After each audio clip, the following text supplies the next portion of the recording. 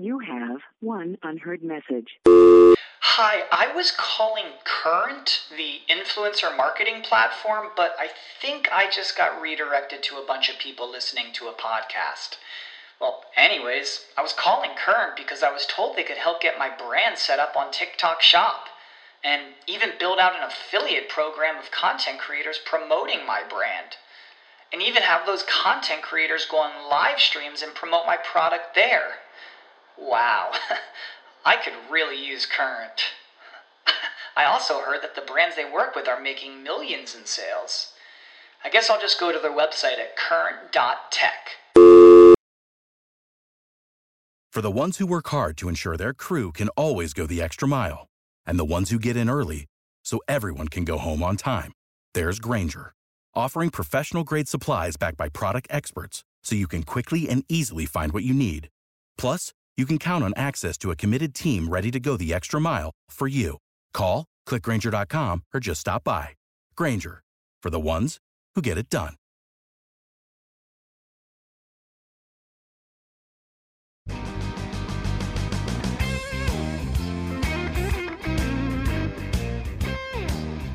Thanks for joining us for another Blunt Business on CannabisRadio.com. My next guest runs a portfolio of companies providing technology, hardware, cultivation, and production. They service brands and cannabis retailers in regulated markets across 37 states. I'm sure 38. As eventually once the next state, a couple other states go online in the U.S. as well as Canada, Israel, South America, and the European Union. I'm joined by the CEO of Tilt Holdings, Gary Santo, here on Blunt Business. Thanks for being on, Gary. Thanks for having me. My pleasure. So your company recently entered into an exclusive manufacturer, supply, and distribution agreement with Curaleaf International Limited. Definitely know them down here in Florida, to bring the Jupiter manufactured Liquid Q vaporizer to new territories abroad for use as a medical device with extracts developed by Curaleaf International. So talk to me about what's headed with this alliance here. Yeah, Curaleaf is one of our longstanding Jupiter customers. I think they've been with us for quite a long time. In fact, their Select Pen is really Jupiter hardware, which has got the C-cell atomizer in there. So it was sort of natural when they started talking about their European efforts and seeing the work we were doing with other folks out there, such as Cannabo, where we received medical certification for some of our other proprietary devices. We have another called the L9, and that's the one that we have medical certification for in Israel, and we're working with Cannabo actually in the EU for the same device.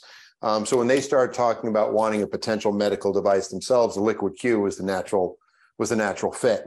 So it's just extending what's already a pretty deep-seated relationship over the years. And really for us, it's a cost-effective way to start to open up the international market. We know the medical is going to be the first step, and having the kind of devices we have that have gone through that medical certification process. And really, it's a lot of work on the part of our team and our R&D lab to get that certification. It's really us who bears a lot of that, the brunt and the cost.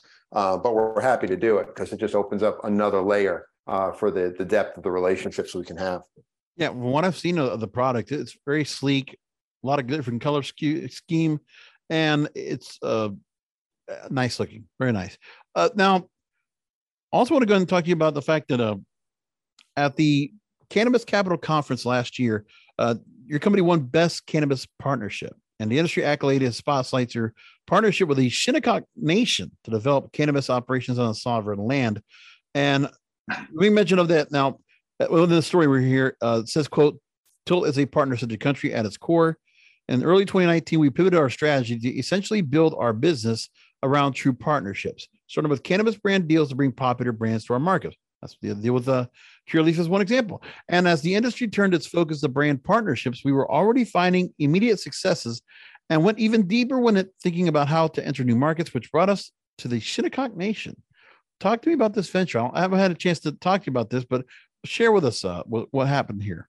Sure. So we were looking for ways to get into the New York space. Obviously, it's a very tough nut to crack. There's the 10 operators there, and they built a pretty good moat for themselves. And then trying to see, and remember, this was the early days, say 2020, early 2020 or so, mid 2020, trying to look for ways to get in when it wasn't even clear how adult use was going to hit the map and how they were going to handle that. So I think around that time, we saw a couple of deals getting done. There's the one that fell apart that MedMen had done that were just outrageously priced deals. And we began to think there's just no cost-effective way to get in because people were spending tens of millions of dollars just for the right to spend tens of millions of dollars to build a facility.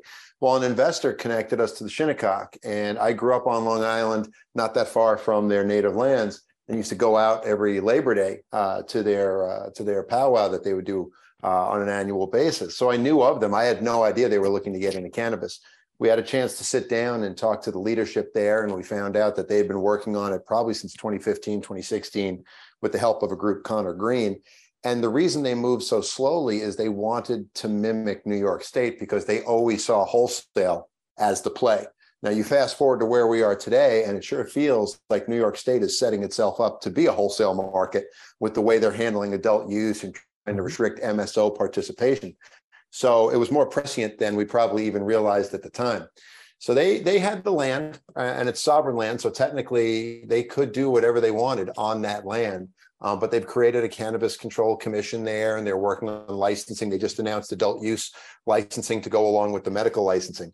And then they have sort of the, I would call it the quote unquote state, the Shinnecock state sponsored Little Beach Harvest. So that is sort of the official cannabis operation for the Shinnecock. They already had that structured and a person in place, passion for the plant, but no real wherewithal on how to turn that into a commercial, successful economic engine. So after sitting and talking with them and understanding the pragmatic approach they took, I mean, if they were not a sovereign nation, if this was just another person who was interested in getting in the space, they would make a heck of a business partner. So it became pretty clear it made a lot of sense to do this. Sat down with them and worked with them for probably a year, just getting designs figured out, trying to make sure we understood where things get placed. Because, on top of the business side of things, you do have to take into account all the cultural aspects, how things get done on an Indian reservation on that sovereign ground. And this is ground they've had for 10,000 plus years. So being respectful, moving at that pace and trying to come up with designs that would work. We were excited to break ground. I just saw a recent picture from yesterday. We've got paving down now. We're belaying the foundation. So we're going to start to see a building pop up in the next month or two for the dispensary. And then we'll move on to the cultivation and manufacturing. It's nice to see this kind of story coming to the forefront because we always hear about social equity so much, especially with New York now and the implementation of adult use cannabis now in their market. But it's one of those things where I never hear that much said about the indigenous, the Native Americans that are in that social equity conversation. Mm-hmm. I don't know if you ever see that or not, but I mean, I always see where it's people that might have been part of the illicit market, they were legacy operators, or they were disenfranchised, they were incarcerated. But is it surprising sometimes to hear when you don't see where social equity shouldn't it include the indigenous, shouldn't it include the Native Americans, but they're always kind of left out of that conversation? It really should. I mean, social equity at its core is supposed to be as inclusive as possible. And look, it's not about getting necessarily equality, right? No two people on earth are equal, but it's about having equal access to equitable treatment. And that's what's key. And it really shouldn't matter whether you're indigenous, black, brown, whatever it might be, your gender, all of those things should all be one part of one big, broad social equity conversation. So for us, we're happy to sort of lead the way. And look, there's a lot of risk taking going on. I think that's the challenge that DC probably hasn't figured out yet, that for true social equity to occur, you can't just legislate it, right? Legislation is the start of it, but you've got to have buy-in at core levels because access to capital, access to business acumen, access to just the knowledge of all the things that we have learned from the regulatory regimes out there, that's all valuable to anybody trying to get into this space. So you just hand somebody a license because you made it, easier for them to get into the license pool. You really haven't done anything there. You've done lip service because you've got no access to capital. You've got no real wherewithal to potentially stand up a business in one of the most challenging industries out there. So all they've done is set you up for failure. So to me, this was about us taking a risk, and I'm lucky enough to have a board that said, "Sure, go spend $18 million on something you're never going to own." This will be owned by the Shinnecock forevermore. So, yeah. Plus, also the issues when it comes to tax revenue, they're not even going to worry about the taxes because they're not whatever taxes are accrued. They don't go to the state; they go to them. Well, yeah, they have to generate their own revenue for all of their own, on land services, right? The police, the fire, any kind of road service, utilities, and everything. So they don't really have an economic engine. I mean, some of the tribes across the country, they went the casino route, right? And we've seen that, and that's been an economic engine. But I think the other problem too is how they did it. I mean, you can go into a casino on sovereign land, and it's probably the place where you see the least number of sovereign nation members. They're not necessarily working in them. Some are doing a better job than others, but they have their land and they get their money, but they're not really a part of the business as much as they probably should be. We're working here because the Shinnecock want to be a part of that business. We want to train them to run it and, be able to be a self-sustaining economic engine. I think you make a good point, Gary, because of the fact that if all these different sovereign nations, I'm right now down in my backyard is a Seminole tribe. You think about the fact, or Miccosukee, and I'm just saying, they're running off of gambling. Gambling's making all the revenue. They're doing just fine with that. So before gambling was able to be allowed and so possible, that tobacco was always very popular. To go ahead and go into a reservation to get tobacco at such a much less rate without the taxes being accrued, it was always made sense to me as to, even before legalization came in, why certain tribes did not want to enter into cannabis. Why wasn't that something that was more popular? I know they wanted to get into hemp in some cases, but not cannabis. And that I always ask myself, why is it that the Native Americans never got a chance to be a part of it? Or I guess, like you said, they wanted the Shinnecock wanted to, but maybe the other tribes just didn't feel the same way. But I always thought cannabis would do well if it was within Native American reservations, and that would be something that would happen. But at least I like what you're doing here. And like I said, that's quite a risk. Like you said, $18 million, and you're not going to see any of it, but like it's the pledge you give out there. That's social equity to me. And that should be definitely in the same conversation, or even more so. I'm going to take us to commercial break. When we come back, I want to talk to you a few things. You had a couple of chances to go ahead and be quoted on a couple of different headlines. One story from Vox about how is legal weed doomed to be run by big business? I've been talking about that for a while, but we're going to bring that up and other things here with Gary Santo, the CEO of Tilt Holdings. And by the way, if you do like to go ahead and play in the stock market, you can go to the OTC markets and you look for their stock ticker symbol TLLTF. Website is tiltholdings.com. We'll be back with Gary and more questions after this. Rolling into some sponsors, but we'll be right back with more Blunt Business. You have one unheard message. Hi, I was calling Current, the influencer marketing platform, but I think I just got redirected to a bunch of people listening to a podcast. Well, anyways, I was calling Current because I was told they could help get my brand set up on TikTok Shop, and even build out an affiliate program of content creators promoting my brand, and even have those content creators go on live streams and promote my product there. Wow, I could really use Current. I also heard that the brands they work with are making millions in sales. I guess I'll just go to their website at current.tech. When you need mealtime inspiration, it's worth shopping Kroger, where you'll find over 30,000 mouth-watering choices that excite your inner foodie. And no matter what tasty choice you make, you'll enjoy our everyday low prices, plus extra ways to save, like digital coupons worth over $600 each week. You can also save up to $1 off per gallon at the pump with fuel points. More savings and more inspiring flavors make shopping Kroger worth it every time. Kroger, fresh for everyone. Fuel restrictions apply. Welcome back to Blunt Business. I'm here with Gary Santo, the CEO of Tilt Holdings. So before the break, I mentioned the story from Vox. They had a story that was titled, it was published before the new year, Is Legal Weed Doomed to be Run by Big Businesses? As soon as they put weed in there, I'm like, okay, that's some hit piece coming on.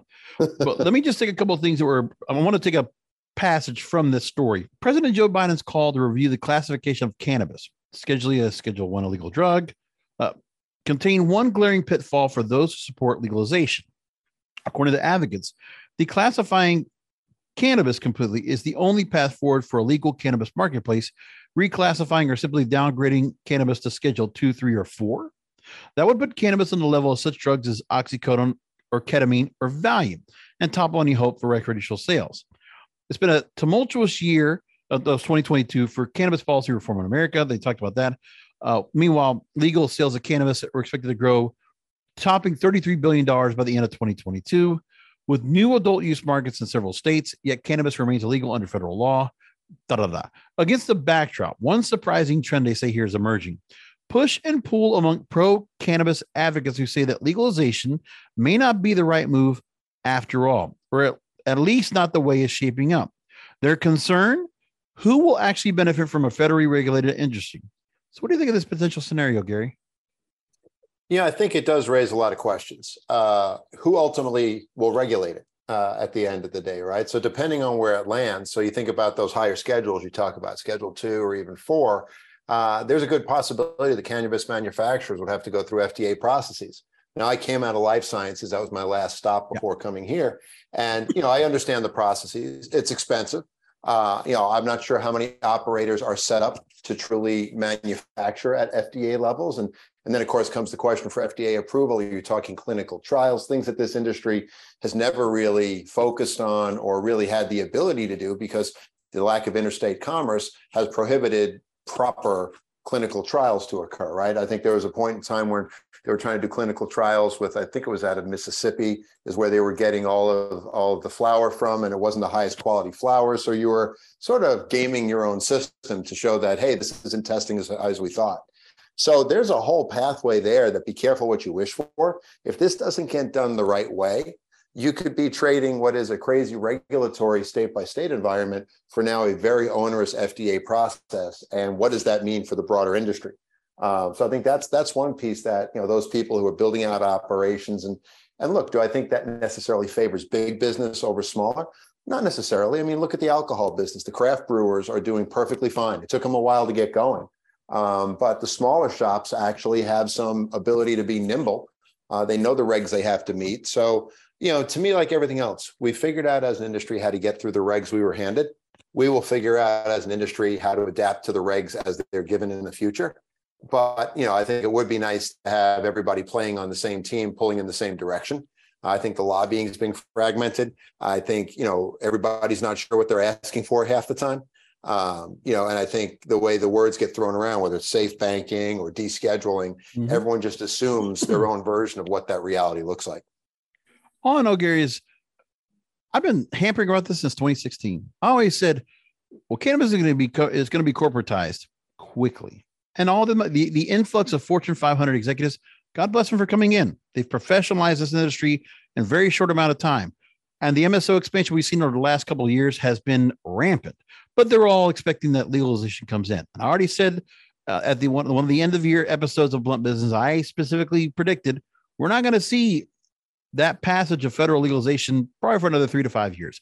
I'm pushing back the possibility that's going to happen. A bill getting to any president's desk, I don't see it. Not right now. So for me, I look at that and also see that with this, and also, free enterprise is free enterprise still for this industry at the end of the day. But it's like you said yourself, there are craft cannabis companies out there. They've found their way. Every state that comes online with their own cannabis program, they're all saying, well, social equity has to be a part of it. The licensees, you have to have these particular licensees that are going to get this. And people can find, there's companies are going to find loopholes around that.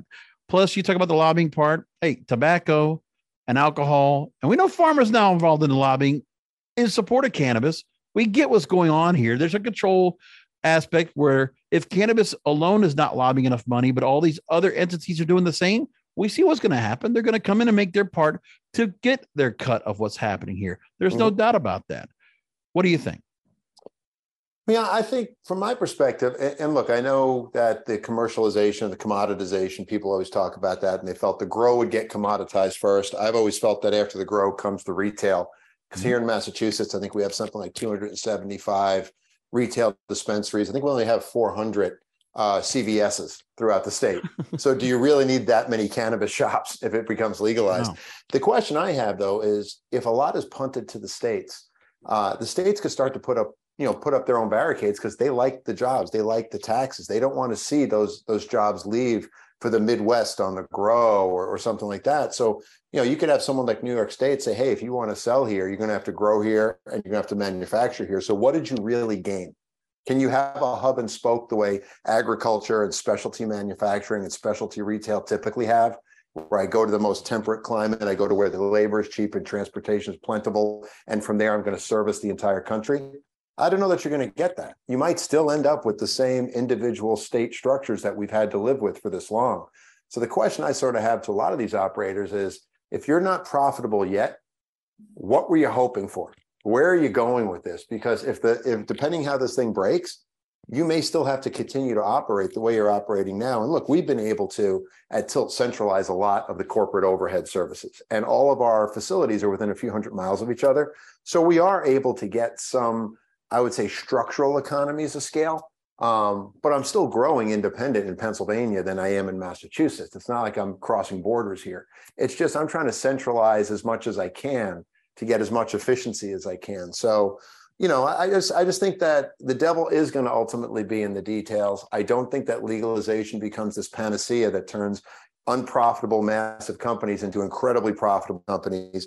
And you're right. If there are others there who are leading the lobbying way, they're doing it with some kind of asterisk next to their request to make sure that they get their piece of the pie.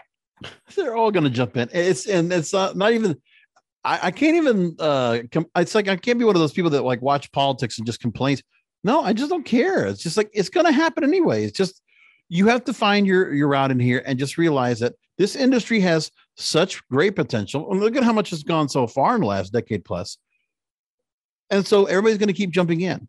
And yep. It still comes down to the fact that if there are certain companies that will not put money in to continue to go ahead and make sure that I'm not worried about the heritage folks. I mean, they're great, but like I also know that trying to keep some kind of, legacy of cannabis and the pioneers that brought it to the forefront, that's going to go away because cannabis is going to be just part of like anything else. Everybody wants to come and see whatever particular edibles, beverages, consumables that are going to be on the store shelves, just the same as alcohol. And then being able to go and see, like you said, where dispensaries might not even be the only place you find it. Maybe you'll find some of the cannabis products that soon enough at a CVS near you. You never know. Well, I think it's true. And what's important is what's your reason to exist as a company. So if you're in there, at some point, Coca-Cola gave up the sugarcane fields, right? They did it because they had to, but that wasn't where they felt their future lied. And for us, at Tilt, we've chosen to stay asset light because we know that, the big grow is going to get commoditized. And the retail is going to get commoditized. But that in-between space, the specialty manufacturing, the specialty grow, that B2B supplier, I'm agnostic as a result, whether or not we sell online, we sell through independent retailers, we sell through MSOs. I want to make sure I've got the products they all want to carry and that the consumer really wants, and I'll get that to them at a reasonable price. And that's why we do our brand partnerships, because I don't know who Coke and Pepsi are going to be yet. There's a lot of interesting California brands that want to come east. They want to stay independent.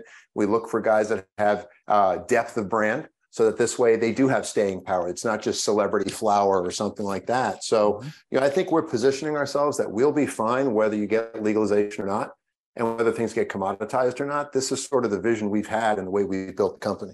You spoke with Financial Regulation News, and there was a quote. First of all, in this article, they mentioned this. So cannabis is now legal in 39 states, supported by 92% of the public. They didn't say where the stat came from, but either which way. Quote, the House seems to understand this, but the Senate continues to struggle. Failure to act by Congress ignores the will of the people and validity of the industry and places unnecessary risks on legal businesses. This must be a priority for the upcoming session and no longer minimized or kicked down the road. And as I mentioned before, we just had, we're recording this in the second week of January, we just saw the fight for the Speaker of the House being nominated and then finally being voted after 15 times in a very historic manner. And I say to myself, Safe Banking Act might find its way to a vote, but not legalization. At the moment, we talked about it just before, but I've been asking others. I mean, to me, I know what the ramp is for federal legalization, full-blown coast to coast. But Safe Banking Act, there have been many attempts to try to either embed it into the National Defense Authorization Act, the Omnibus Spending Bill. It's not as if they're not trying to put this in. They obviously want to get that bill. They already have it bipartisan. It's ready to go. It just has to get put into a vote. Let's get it in there. I don't know why they don't want to go and put it into standalone, but obviously, yes, they're going to have an issue where the media is going to just run with it because it's their onus they have. I don't know why, but safe banking. Do you see that as something that could be passed this year? To me, that's the easy one, right? That's the least controversial. It's when they keep layering all the other attributes and try to make this the one bill that's going to solve 100 years of prohibition and bad behavior with one brushstroke. Right. And you really can't. I mean, look, and Cory Booker was the one who's laying himself down. I won't even touch safe banking if there's no, A, B, C, D, E.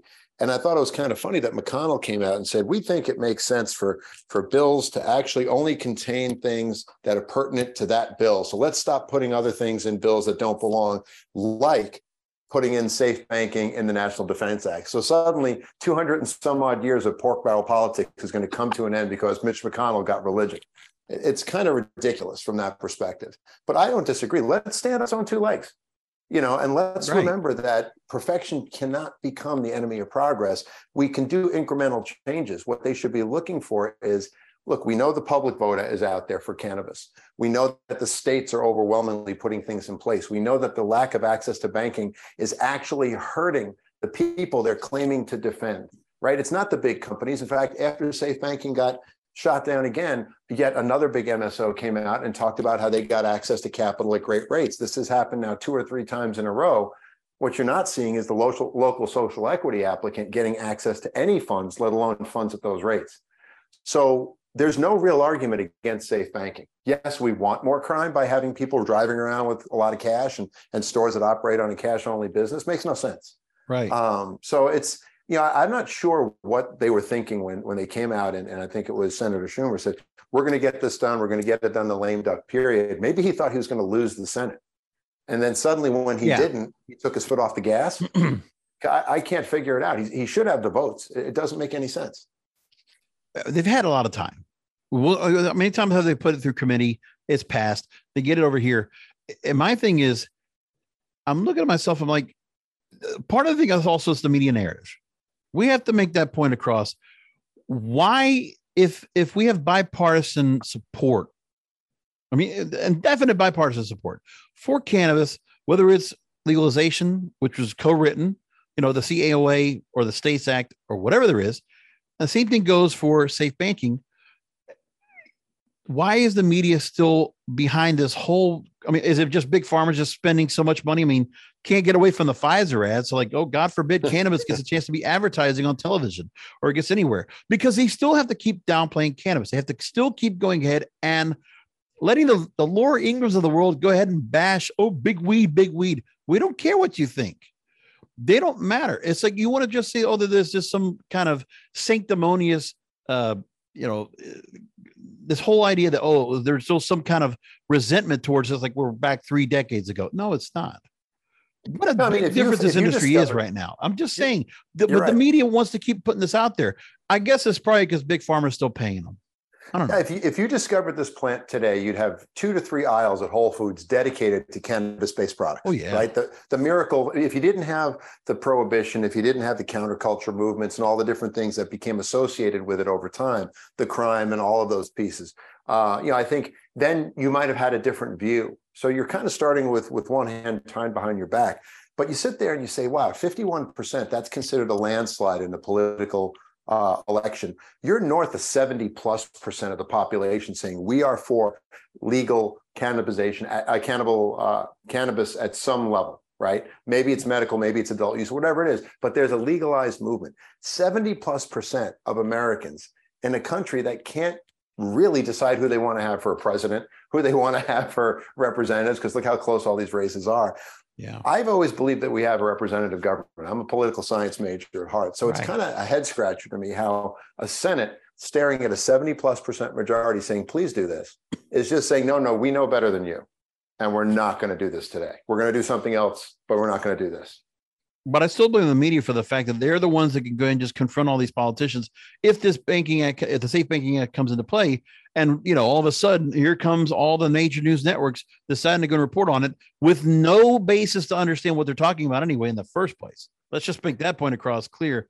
They're not going to do the benefit of the general public to explain what this does. They're not going to explain the fact that all these major banking institutions, national associations supporting. They want to work with cannabis companies badly.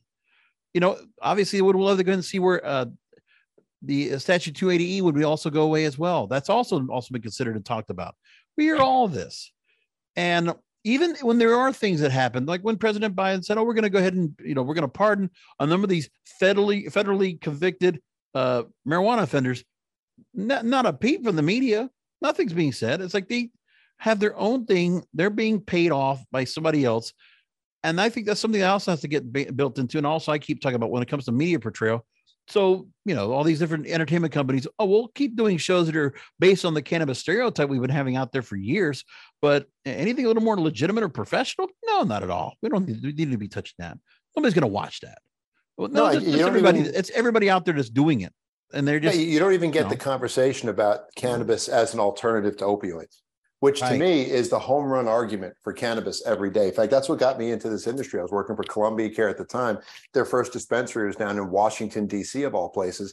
And, they were always talk about how when they looked at the data for their customers, about 60% or so of those customers were HIV positive. They were using cannabis as an alternative to the opioids and benzos that were the standard of care, even though they had to come out of pocket 100%. Because the side effects were much more manageable. The cost was actually less, even though they were paying for 100%.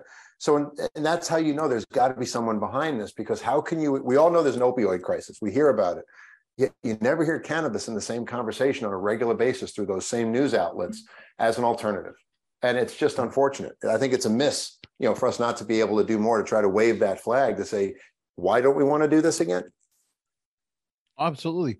And I'll tell you this too, before we go to break, and I'm going to make this point across to listeners. Pay attention. With all this going on here, all these different obstacles going into place for cannabis, there's more of an interest of what's happening here, because what's going to go ahead and, in the race of finding legalization, what's going to make it there first? Psychedelics. We've been talking about it here on Cannabis Radio the last year. We're going to see, because they all have to do is worry about the fact that they have to go through FDA approval, and they're working their way through. So like, if you're talking about opioids, cannabis could have been already that answer, but for whatever reason, the lobbying dollars weren't there. The support wasn't there to get to DC or the media and have right media representation out there to downplay and to bash these stupid, people behind the desks asking, stupid questions anyway, to change the narrative. Because what's going to happen is, I just saw the other day, live with Kelly and Ryan. This is a nationally syndicated program. They talked about psychedelics for about 15 minutes. I'm like, what? It's about ketamine. They're not doing this with cannabis. So if we want to make sure that the industry is going to have its spot and not be stuck in this quagmire that's going on right now, where DC is trying to do some things, but they're not necessarily, they're caught up with either the media narrative being a struggle, or whatever, they just can't get the consensus to finally put something up to a vote of anything to support cannabis. Meanwhile, psychedelics doesn't have to worry about this. They can have a clean lane in. And psychedelics can be something that people will realize will be a factor in terms of where it's in a psychoactive. That right there is going to take some precedent. It's going to take some of the headlines off of cannabis. And psychedelics, for whatever reason, the news is going to be able to be a little more impressionable to it. They're going to actually be maybe a little bit more friendly to talking about it. That's not good for cannabis. People need to pay attention to that and be aware of what's going on, because that's something that might happen this year. Pay attention and make that point, because psychedelic drugs are coming and they're getting closer to FDA approval. There's a lot of reports being said. We already know that the Johns Hopkins of the world, the Stanfords, there's a lot various researchers in London and Israel that are doing the work on here at the same time. The same things that are supposed to be treatment solutions that cannabis provides. Do we want to lose that spot?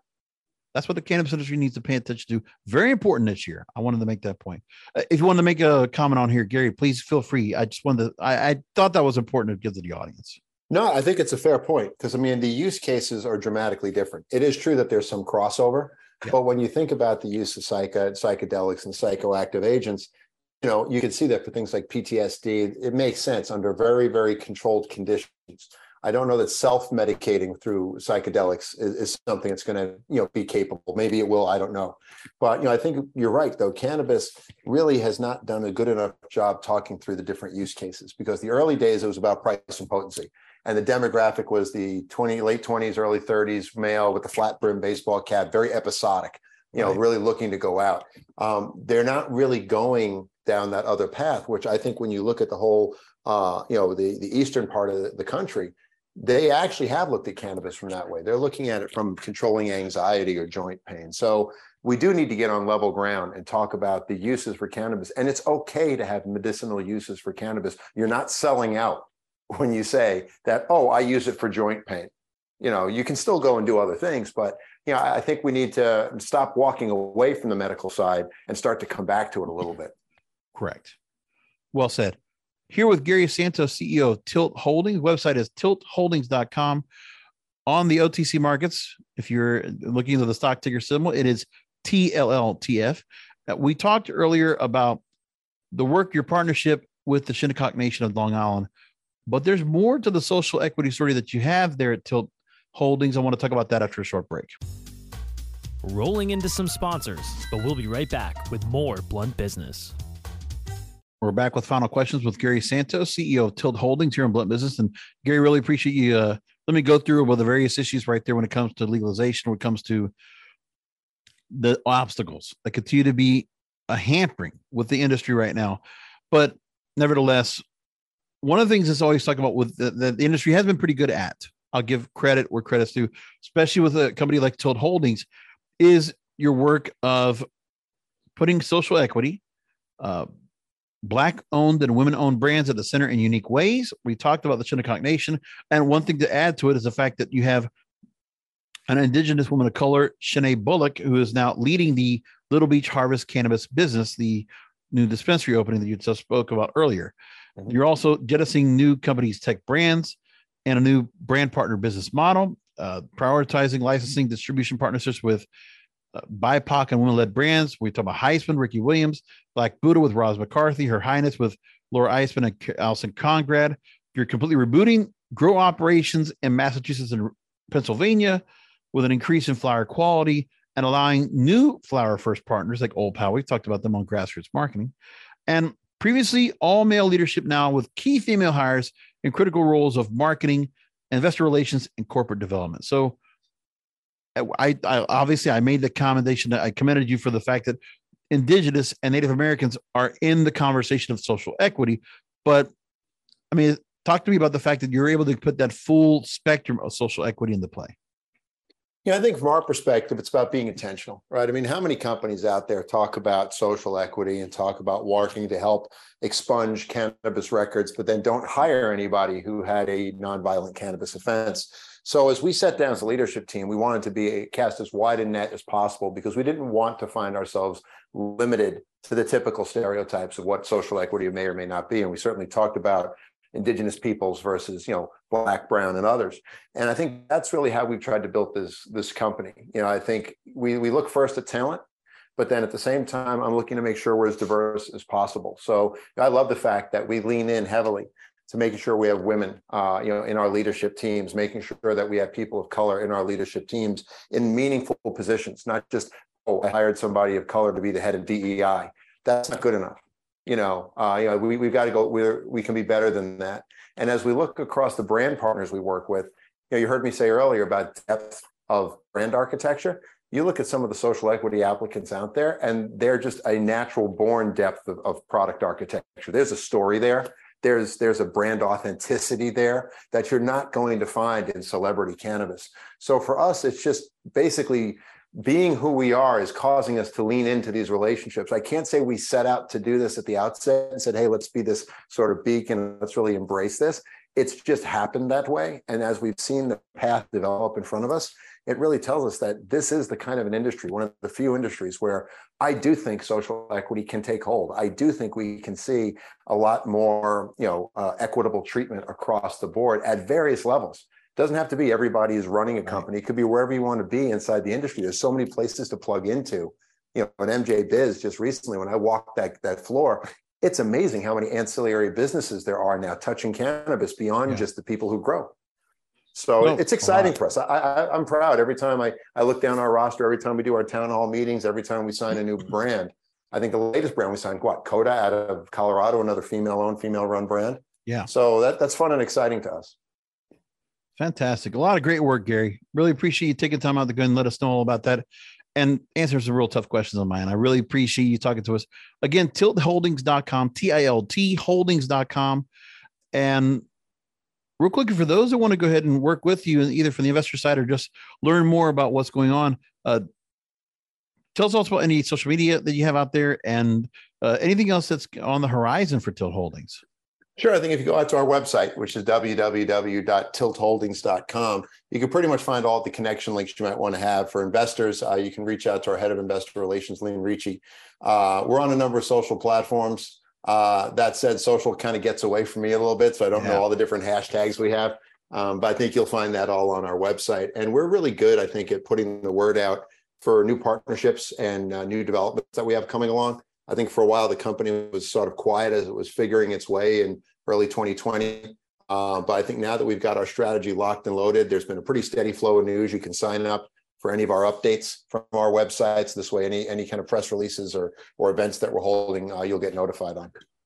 So on the social media, and it's on Twitter, it's at Tilt_Holdings, at Tilt Holdings on Instagram and LinkedIn. Gary, thanks again for joining us. Oh, my pleasure. Thank you for having me. And thank you, listeners, for listening to another Blunt Business. We'll talk to you next time.